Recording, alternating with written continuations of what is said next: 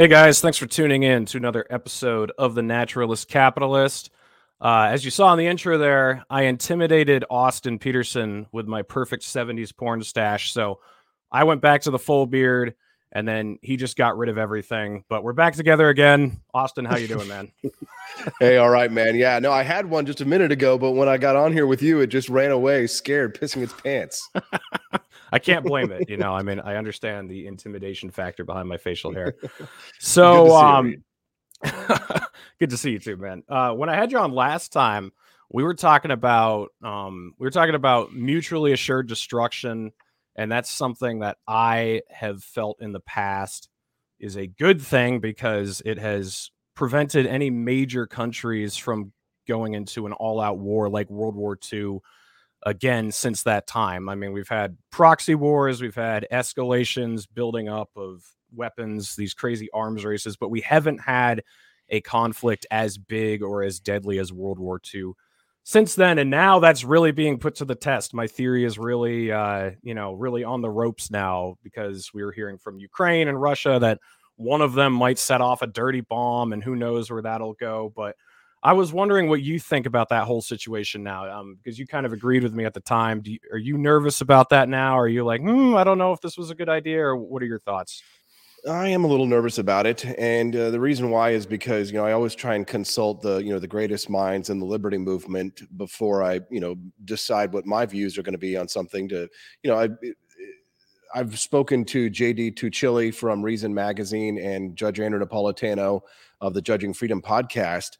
And both of them are deeply concerned about the possibility that Vladimir Putin might use tactical nuclear weapons in order to protect his position as leader of Russia. You see, the problem that we're facing right now is that Putin is more dangerous in a losing position in Ukraine than he would be if he were in a winning position in Ukraine. And I don't want Putin to win. I think that essentially he's initiated a violent war. He's launched an interventionist conflict, and if Joe Biden were to do something like this, you or I, or I think any libertarian would call him out. And I think that Putin deserves to be called out for this as well. The problem is that just from a strategic perspective, Putin is losing, and he's losing badly.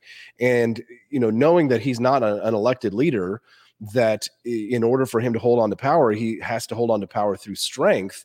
Losing this conflict, or not, or at least not achieving the goals that he's pushed for, puts him in a scenario where he might feel like he needs to use nuclear weapons in order for him to hold on to his position of power. And that's what madmen do, right? That's what when you don't have a constitution and you don't have a peaceful transfer of power, regardless of whether or not your country is in conflict. When you have a military dictatorship, which is essentially what Putin sits at the top of, or an oligopoly, then you have that danger that Putin, in order to secure his position, might want to use nukes. And frankly, that has made me quite worried.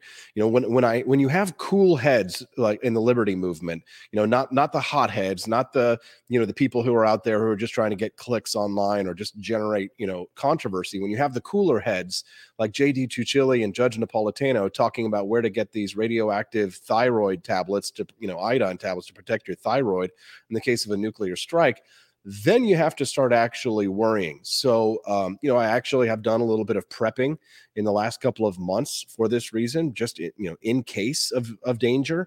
And I recommend other people do the same because knowing that Putin is losing right now, I think it is possible that he does go for the nuke button in order to protect his position. Again, not because he can't achieve his strategic goals from a traditional military action.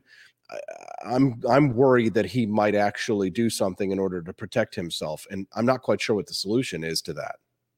So, from the perspective of the U.S. government, what do you want President Biden to be doing in this time? What would you like to see Congress be doing in this time? I've noticed that in the last couple days, some of the temperature in the room has switched to the Democrats. I think there's 30 House Democrats who are now urging Biden to sit down with Putin and try to come to some sort of agreement. But if you had actually won the presidential election in 2016 and you were in this same scenario right now, what would you be trying to do, and what would you hope Congress would be doing in this time?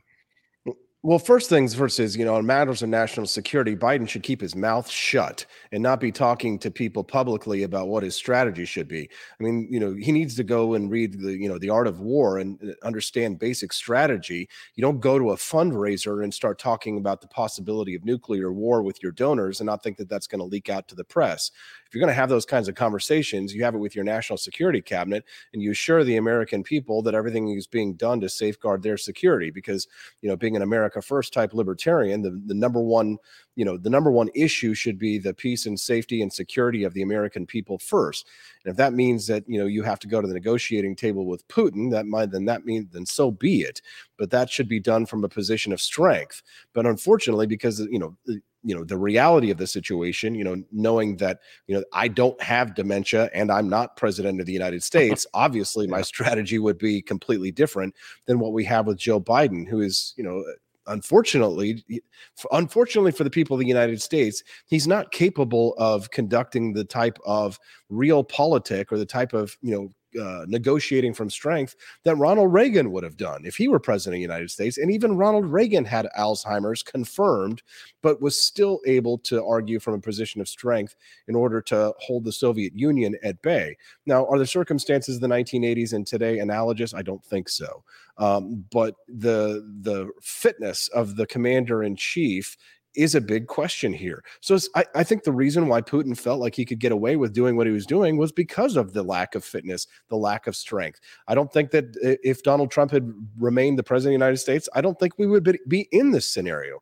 I mean, what I think a lot of people fail to understand, and this mostly comes from people who tend to be more on the peacenik side of things, right? And I'm not just trying to be critical here. I'm just trying to, offer an analysis. Is there's sometimes that there's a lack of understanding that, things like saber rattling or appearing strong, like you say, mutually assured destruction to a point, deters an enemy from taking an action, right? If an enemy thinks that you will take an action, or Richard Nixon would have called this the crazy bastard strategy, right? If your enemy thinks that you're going to do something, then they won't take an action, right? They won't attack a position of strength because they think that will, result in harm for them. And the problem is that we're in a scenario where our commander in chief is quite obviously weak. And so Putin felt emboldened by that. And so we're now in a situation where Putin is operating in a position of strength and the United States is in a position of weakness. So there's what I would have done in a fantasy world where a libertarian becomes president of the United States in 2016. And it, wasn't Gary Johnson, it was me.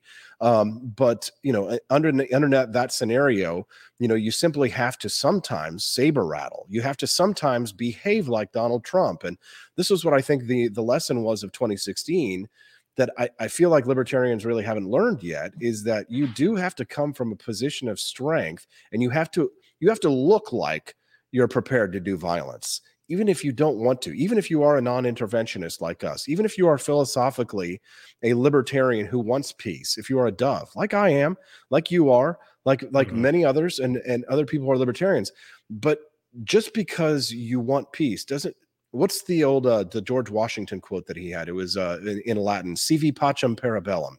If you want peace, prepare for war. Yeah, I mean, I think there's some truth to that. How do you saber rattle and come from a position of strength without being too aggressive? Like, where's the balance there between showing your enemy that you're ready and you mean business versus, being cavalier, I guess? Well, I think it was a mistake to ask Ukraine not to have nuclear weapons, right? So I think some people would say if they had them now, then they would use them, right? But I think that the reality is that if we had not removed these strategic missiles, if we had not made these kind of promises about the defense of Ukraine, we wouldn't be in the scenario we have right now. It's kind of like, the gun-free zone question that we have here. We had a school shooting here in St. Louis yesterday in a gun-free zone. We had school resource officers. None of them were carrying weapons. Russia did what they thought they could get away with because they believed Ukraine to be defenseless. And to a certain degree, they were correct. Now, they made a big error and miscalculation in just how much the international community would react. I mean, we've essentially got a NATO-like response without having a NATO response. I mean, Russian planes are being shot down. The weapons that are being given to Ukrainian soldiers are quite effective. And I do love the irony and the hypocrisy that we're, giving these fully automatic weapons to, civilians in Ukraine to defend themselves, and we can't have them here in the United States. But that's neither here nor there. But at the topic at hand, the Ukrainians should have never been disarmed in the first place. Ukraine should have been garrisoned in such a way so as to be able to defend themselves adequately from an invasion that I believe would have never happened if we hadn't asked them to disarm in the first place. Gotcha. So what role do you think the United States should play now? I mean, we are technically part of NATO. If they attack a NATO country, we are contractually obligated to intervene. But if you could control things, would you try to withdraw the United States from NATO at this point, or is it too late? What would your strategy be? What do you think we should do? I think, in an ideal world where we don't have the threat of Russian and Chinese militarism, I would like to see the United States with reduced obligations overseas. I do think that NATO has served its purpose. I was watching an episode of Bill Maher's show a couple of months ago where he talked about the big mistake that was made after the fall of the Soviet Union. And I think he makes a really good point, which is that, we should have, instead of bolstering NATO at that time, instead of taking an even stronger stance toward Russia at the time, we should have supported a more democratic transfer of power through the Soviet Union to a more, Republican form of government at the time. But instead, the United States and NATO took an even more aggressive tone, towards Russia, which led them to be more reactive and to set up the sort of, fascistic or, what you might call imperialistic, state that they have right now. I mean, really, it's a corporatist oligarchy if we're being completely technical about how Russia operates. But I mean, what I don't really like and appreciate, I know this, is going to make me no friends, but I don't believe that there's a moral comparison between the United States and Russia. And the reason why I think that is because despite the fact that, the allegations of the Hillary Clinton body count, the Putin has his opponents killed. Anna Politkovskaya and Alexander Litvinenko, and he is a very dangerous person and someone that absolutely has to be opposed. But Putin could have been avoided in the past. And hindsight is 2020. But I think Bill Maher is right in that we made a mistake in that critical period after the fall of the Soviet Union, that we should have been a part of a reformation process and a transfer to a peaceful Republican form of government of Russia, rather than just to continue to treat them like the Soviet Union. Now, again, that's hindsight being 2020. The situation is what it is right now, and we have to deal with it as it is. Very simply, we probably ought to listen to what Elon Musk is saying, what he's talking about, and peace doesn't come necessarily on terms of total surrender and complete subjugation. Not every conflict is World War II, right? Not every conflict has to end with the signing of the document on the USS Missouri and the conflict with a mushroom cloud and a signing of a peace and total surrender. It's not, again, not everything is World War II. The problem is that, Western culture is so obsessed with this conflict, and so is Eastern culture. I mean, Russia still calls it the Great Patriotic War, that everybody sees everything in these terms. But this modern conflict is not World War II. So between Russia and Ukraine, what are our options? Well, there's going to have to be some concessions given on both sides in order for, and this is again something that I know our libertarian friends don't like, but there has to be a compromise made. Somebody's going to have to give up something. Each side are going to have to cede something in order for us to have peace, unless you want it to escalate, in which case really what you're advocating for is more destruction, more death, and more killing. But if you want to reduce conflict, if you want to de-escalate, then we're going to have to talk about what either side needs to concede. So last question on Ukraine. Do you think the United States holds a large part of the responsibility for leading to this position in the first place? You've laid out some of it, what we could have done in the past. But in the last few years, with the coup in Ukraine and things like that, do you think that we are largely responsible for pushing us to the brink of this conflict? I think the United States has played a part in the escalation of this conflict. But Vladimir Putin's plans, we're always going to be antagonistic to the United States, no matter what we did, and in the sort of the push and pull of the conflict between Russia and the United States, the question is, how much do you have to push versus how much do you have to pull, right? The push for the coup was a push, right? And falling back would be a pull, right? Or asking for some kind of a peace terms would be a pull in this scenario. So Vladimir Putin is acting in his own best interests. The United States is acting in what we believe to be our own perceived best interests, or at least our representatives in the government. If you still believe in the concept of a representative or Republican form of government that exists in the United States, which I know a lot of people who probably watch your show probably don't, but assuming that you did, then the United States, absolutely plays a hand in it. But it becomes this scenario where you have to ask yourself, who's responsible for what? Who's responsible for this? Who's responsible for that? Can the United States take a lot of the blame? Certainly. But Russia can take a lot of the blame as well.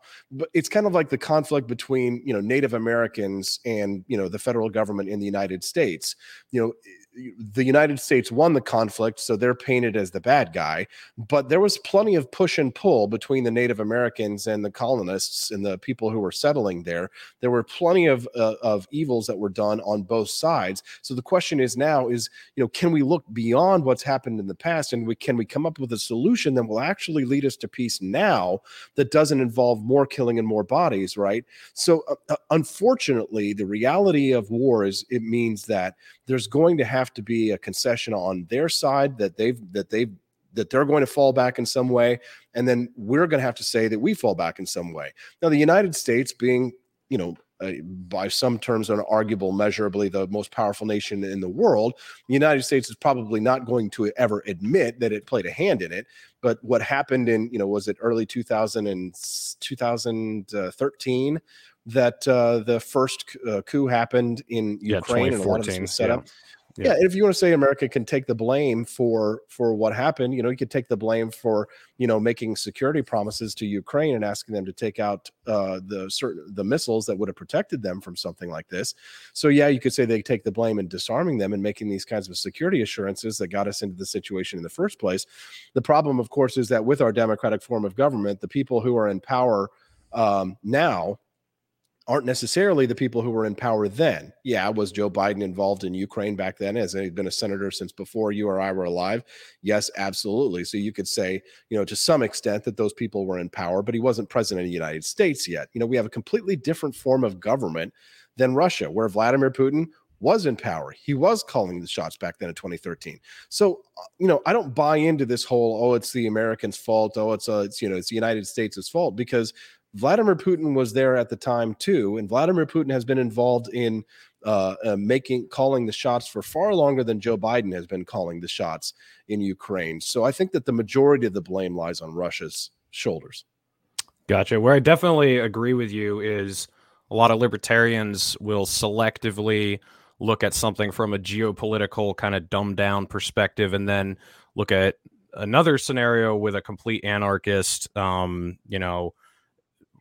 and Capistan view. So, for example, I talk about World War II a lot. I think we could have avoided getting into World War II, but after the Japanese bombed Pearl Harbor, I mean, realistically, what do you expect? You expect us to still stay out of the war? So they'll use an unrealistic scale to judge the United States, but then say that Russia is justified in this because from a dumbed down geopolitical perspective, they're protecting their own interests. It's like, okay, you can't really have it both ways, like you can't be an anarchist to your own government and then be a geopolitical analyst to another government. I think it needs to be applied equally. What do you think that comes from, Reed? I would be, because this is always what put me at odds with, I won't say necessarily the anarchist movement, but I mean, the liberty movement in general.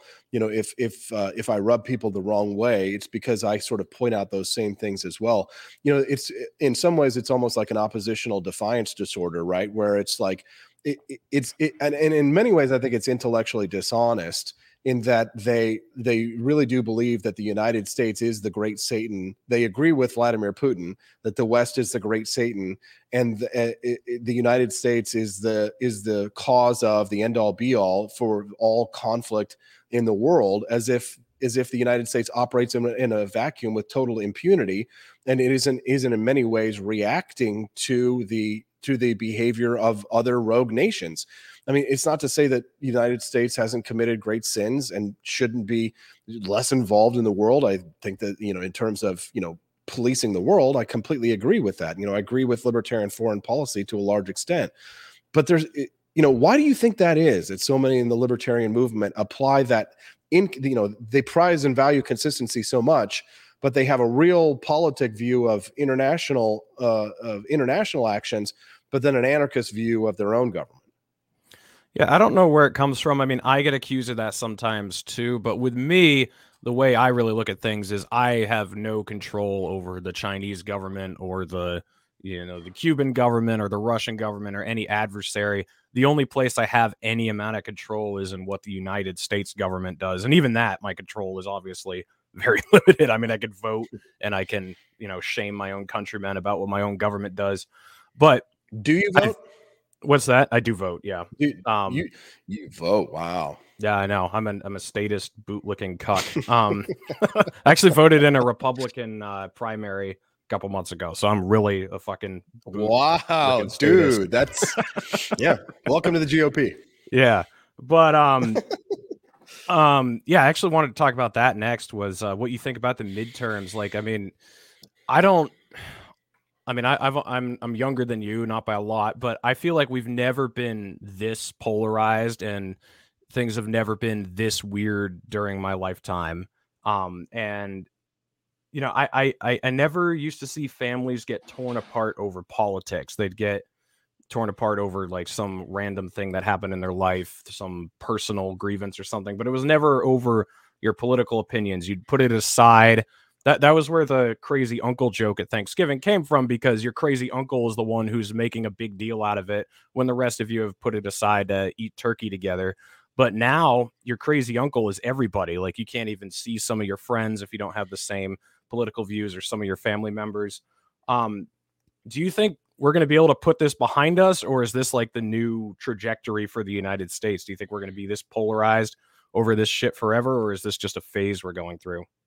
Man, that's a great question, Reed. And we kind of touched on this on my appearance on Timcast last Friday night. I was talking to Tim Pool about the question of the polarization of the people in the United States. And, I asked the question to the roundtable to vote on whether or not you believe that we should have a national divorce.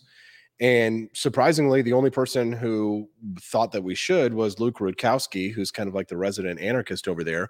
But Tim Pool didn't think that we should have a national divorce. Ian Crossland didn't think we should have a national divorce. The new producer over there, Serge, said no to a national divorce. And so, knowing that probably the majority of people don't think that we need to break the United States into independent sovereign republics, then you have to ask yourself this question: how do we get along? And how do we kind of go forward working with people? I mean, how do you share a country with people who call you semi-fascist? I read a really great piece the other day about a guy who, he's a writer for, I think, the American Conservative or American Greatness. And, people like neocons and, establishment Republicans and stuff have been calling him a fascist or a Nazi. And then they'll greet him in public like, hey, how's it going? Haven't seen you in a while and stuff like that. And it's like, dude, why are you talking to me like you haven't been calling me Nazi like online? Yeah. You think this is all a big joke, right? And there is a segment of people in politics for whom this really is just a game, Reed, that they're stoking up this fear and this division and this hatred, and they do this as a game. I mean, think about how many political influencers do you see, right, with their tits hanging out on Instagram, right? Like vote for Donald Trump, and they're pushing their tits out, and it's like, it's a game to them, right? It's about, it's a popularity contest to them, right? And so for them, it's frivolous their engagement in politics and in the media is frivolous, right? It's a campaign for money and fame for them. They care nothing about the ideology or the base principles or the root of what it is that people like yourself and myself are fighting for, right? These are people who will post, a Ludwig von Mises meme that got handed them from whatever think tank or organization, handed to them to post on their Instagram account that day, but they have no idea the deeper concept or principles. And these are people that can easily be led astray. So politics has become sort of a spectator sport to a large degree, and more people are getting involved in it. And politics has become the national pastime. And I do tease my friends who love football about the sports ball and the bread and circuses of the games and things like that. But quite frankly, I much prefer people be distracted by or entertained by sports rather than politics, because for years I think what happened was we pushed this whole narrative of everybody needs to get registered to vote, everybody needs to get involved. And I think I probably fell victim to that, that thought that what we really just need is to get more people involved. But that's not really what the founding fathers believed. That's not really what the great men who founded this country believed. They believed that a little small intellectual elite of people should have voting power and should be the ones who are making the decisions, because most people don't have the time or the energy to actually sit down and consider the philosophical implications of policies that they would implement. As a matter of fact, and I know we don't live by this today, and this is probably going to get me canceled, but the founding fathers thought that only wealthy landowners and white males should be able to vote. Maybe we don't need to go that far, right? Maybe there do need to be some barriers to entry to be able to vote. Maybe the problem is mass democracy. Maybe the issue is that we've made everything about the issues. Maybe people need more bread and circuses to distract them, or something more to do, because they're just so goddamn bored, Reed. And so what else do you have if you have nothing else to do with your life? All the Karens in the world, if the problems in your community are solved, if you're fed, you're fat, you're not going hungry, if you're not starving to death, if your hierarchy of needs is getting towards the top of that pyramid, what are you really looking to accomplish in life? Well, you ask yourself, well, maybe I should get involved in politics, right? And so that's kind of what you have. We have a nation of people who are bored with their regular entertainments, and they see politics as a spectator sport, and they say to themselves, I should get involved here, and I should project my insecurities into the world through democracy, right? And because we've so lionized democracy in our public schools, because we've so advanced this concept of mass participation and more people voting and more people getting involved and stuff like that, you have the natural impact of that, because most people are not the elite. Most people tend to be, there's the patricians and there's the plebes, right? And so when you get more plebes getting involved, should there be social mobility? Absolutely. Should there be people who should be able to rise to the top and become Caesar to a certain extent, right? If I could turn a phrase on that one, sure. Should the patricians rule over us, in a lordly manner, in a monarchical way? No, I don't believe that. There should be democratic aspects to a Republican form of government. But I think a lot of the rancor and I think a lot of the discord comes to the fact that the people are bored and they see politics as just another football, or they see it as another game of tennis, or whatever sport you want to use here as a metaphor. And so they get involved with it, not knowing the implications of the policies they push, because they get swayed by a campaign that says we need to ban guns. And the Democrats are very good at telling stories. They're very good at weaving a narrative, and conservatives are not very good at telling stories. They're not very good at weaving narratives. And so they lose slowly to the liberals, while the libertarians are, having an argument about, the age of consent. we're focusing on the important stuff, man. Right. Yeah. Right. So last question. We got the midterms right around the corner. What are you hoping to see? Does it not matter? Just what do you think? Yeah, I hope to see Republicans, take the majority in the House. It would be nice if we take the Senate, but I don't think that that'll happen. We need to chase in the Democrats. The problem, of course, is that Joe Biden is not Bill Clinton. Bill Clinton would have been a far better person to have in the White House now at this point in time, because after they lost the midterms in the 90s, they came back and instituted Newt Gingrich's Plan for America, said the era of big government was over, and we saw civil service reform and welfare reform, and it was a good time to be a freedom lover with a Democratic president and a Republican Congress. Because if you look at studies out of the Cato Institute, you see that government grows the slowest when you have a Democratic president and a Republican Congress. So divided government is best.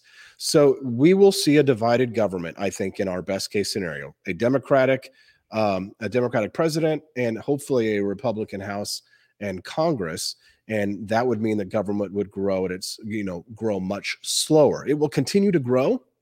You can't have all the money that's been printed and spent into the economy and pushed into the hands of bureaucrats and budgets that have been spent and written and not have next few years.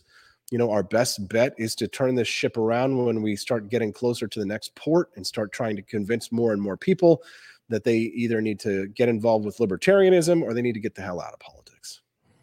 All right. Well, I know you got to run. Thanks for joining me, man. I wanted to have you talk about some of this stuff because I know you have a different perspective than a lot of libertarians. Where I certainly agree with you is we definitely need to come to the table and talk with Russia, and both sides are going to have to make concessions they don't want to make. And a lot of libertarians got to remember that no one in our government or the Russian government is going to have our perspective on this. So the reality is going to be very different. I got links in the description where people can follow you. Any final thoughts or anything you want to plug that you're doing coming up? Yeah, for sure. I've got my daily talk show Monday through Friday from 7 a.m. to 9 a.m. Central. It's the Wake Up America show, and we stream it on Facebook, YouTube, Instagram, Twitter, everywhere. You can always find me at AP for Liberty. That's AP, the number 4, AP for Liberty. Thanks a lot, Reed. Hope you're doing well. All right. Thanks, Austin. We'll do it again soon. Thanks.